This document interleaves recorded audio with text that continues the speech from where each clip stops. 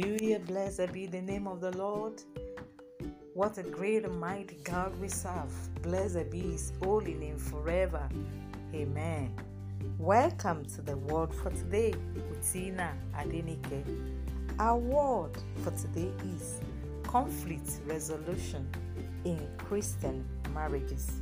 Conflict resolution in Christian marriages. We'll be reading from the book of Matthew chapter 5, verse 9. It says, "Blessed are the peacemakers, for they shall be called the sons of God."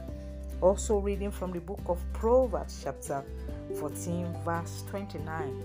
It says, "Whoever is slow to anger has great understanding, but he who has a hasty temper exalts folly." Resolving conflicts strengthens a marriage and binds two people closer together.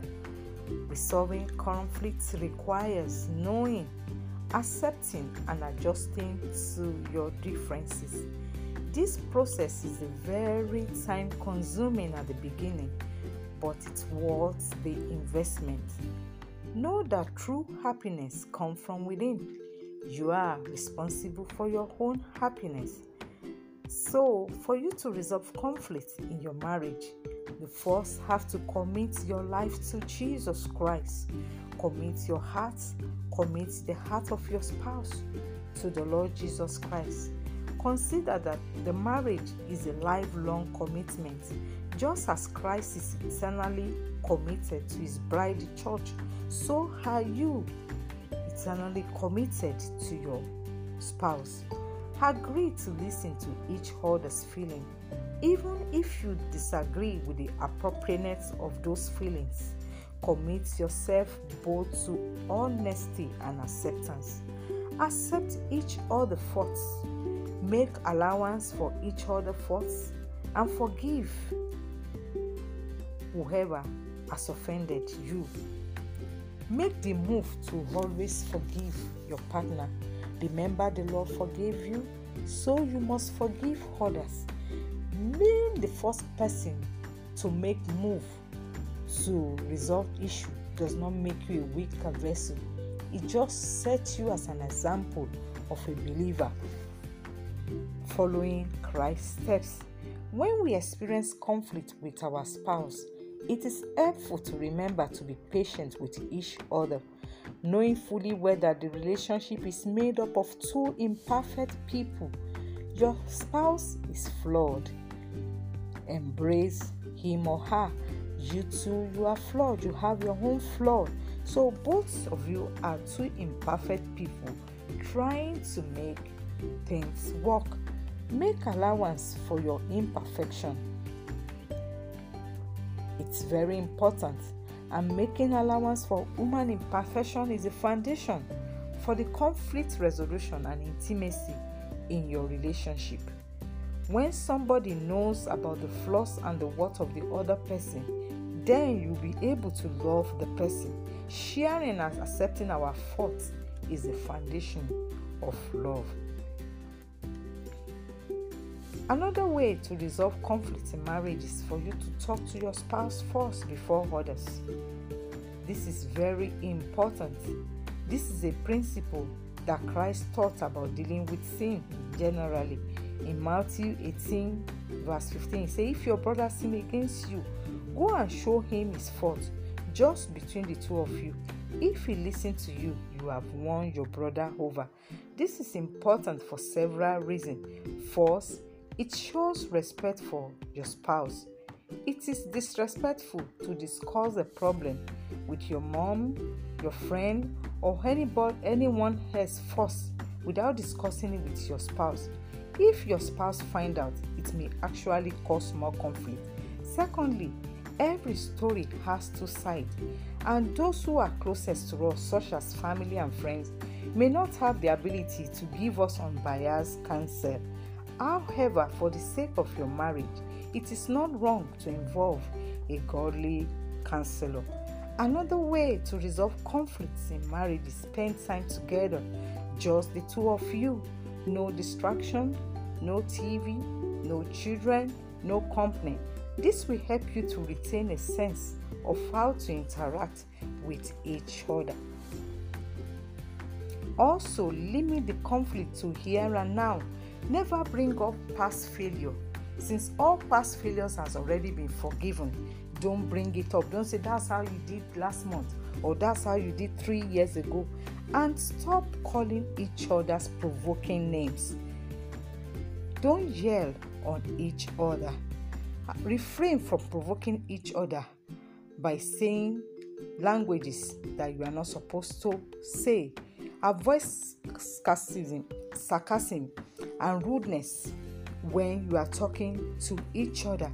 Proverbs 4:24 says, "Put away perversity from your mouth. Keep corrupt talk from your lips. Eliminate the following phrases from your vocabulary.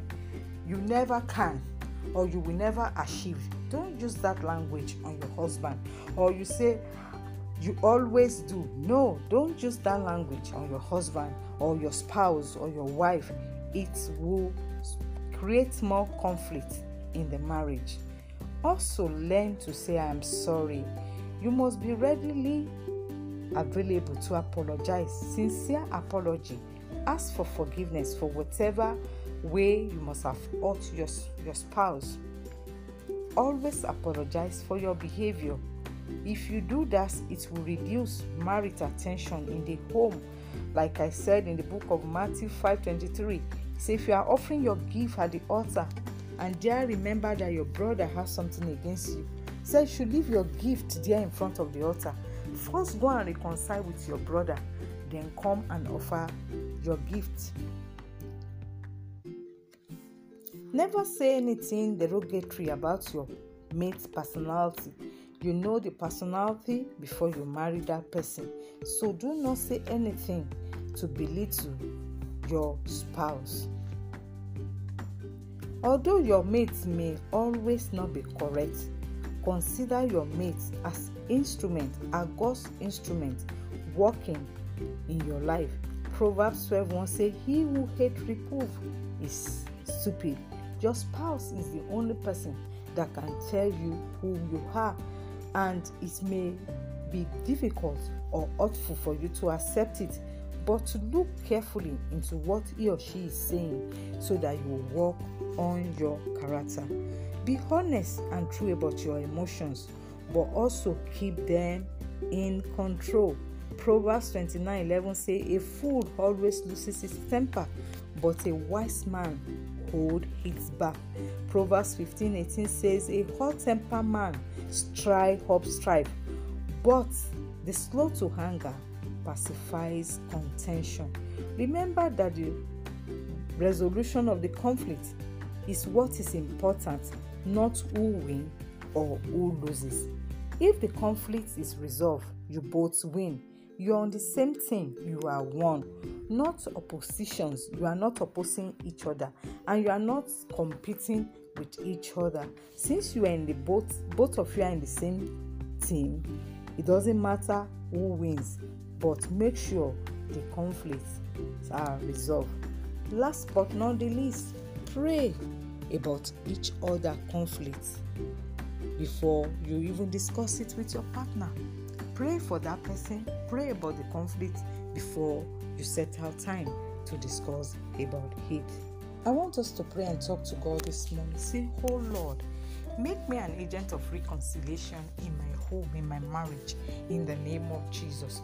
Make me an agent of reconciliation in my home, in my marriage, in the mighty name of Jesus." Say, "Father, I receive the grace to be successful in my marriage.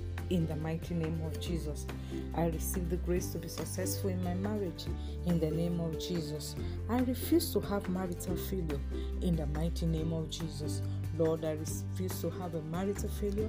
In the name of Jesus." Say, "Oh Lord, every force, negative force attacking my home, attacking my marriage, I dismantle them now in the name of Jesus. Every satanic force affecting my home, affecting my marriage, be dismantled by the blood of Jesus. Be disbanded by the blood of Jesus. Be disbanded by the blood of Jesus. Say, oh Lord, every generational and witchcraft spell fighting my marriage be broken now in the name of Jesus. Every generational and witchcraft spell fighting my marriage be broken now in the name of Jesus. I pray for you this morning that the wisdom to resolve conflict in your marriage be released unto you in the mighty name of Jesus. Go and celebrate your victory in Jesus' mighty name. I remain your host, Tina Adenike. Stay blessed, stay in His loving grip. Shalom.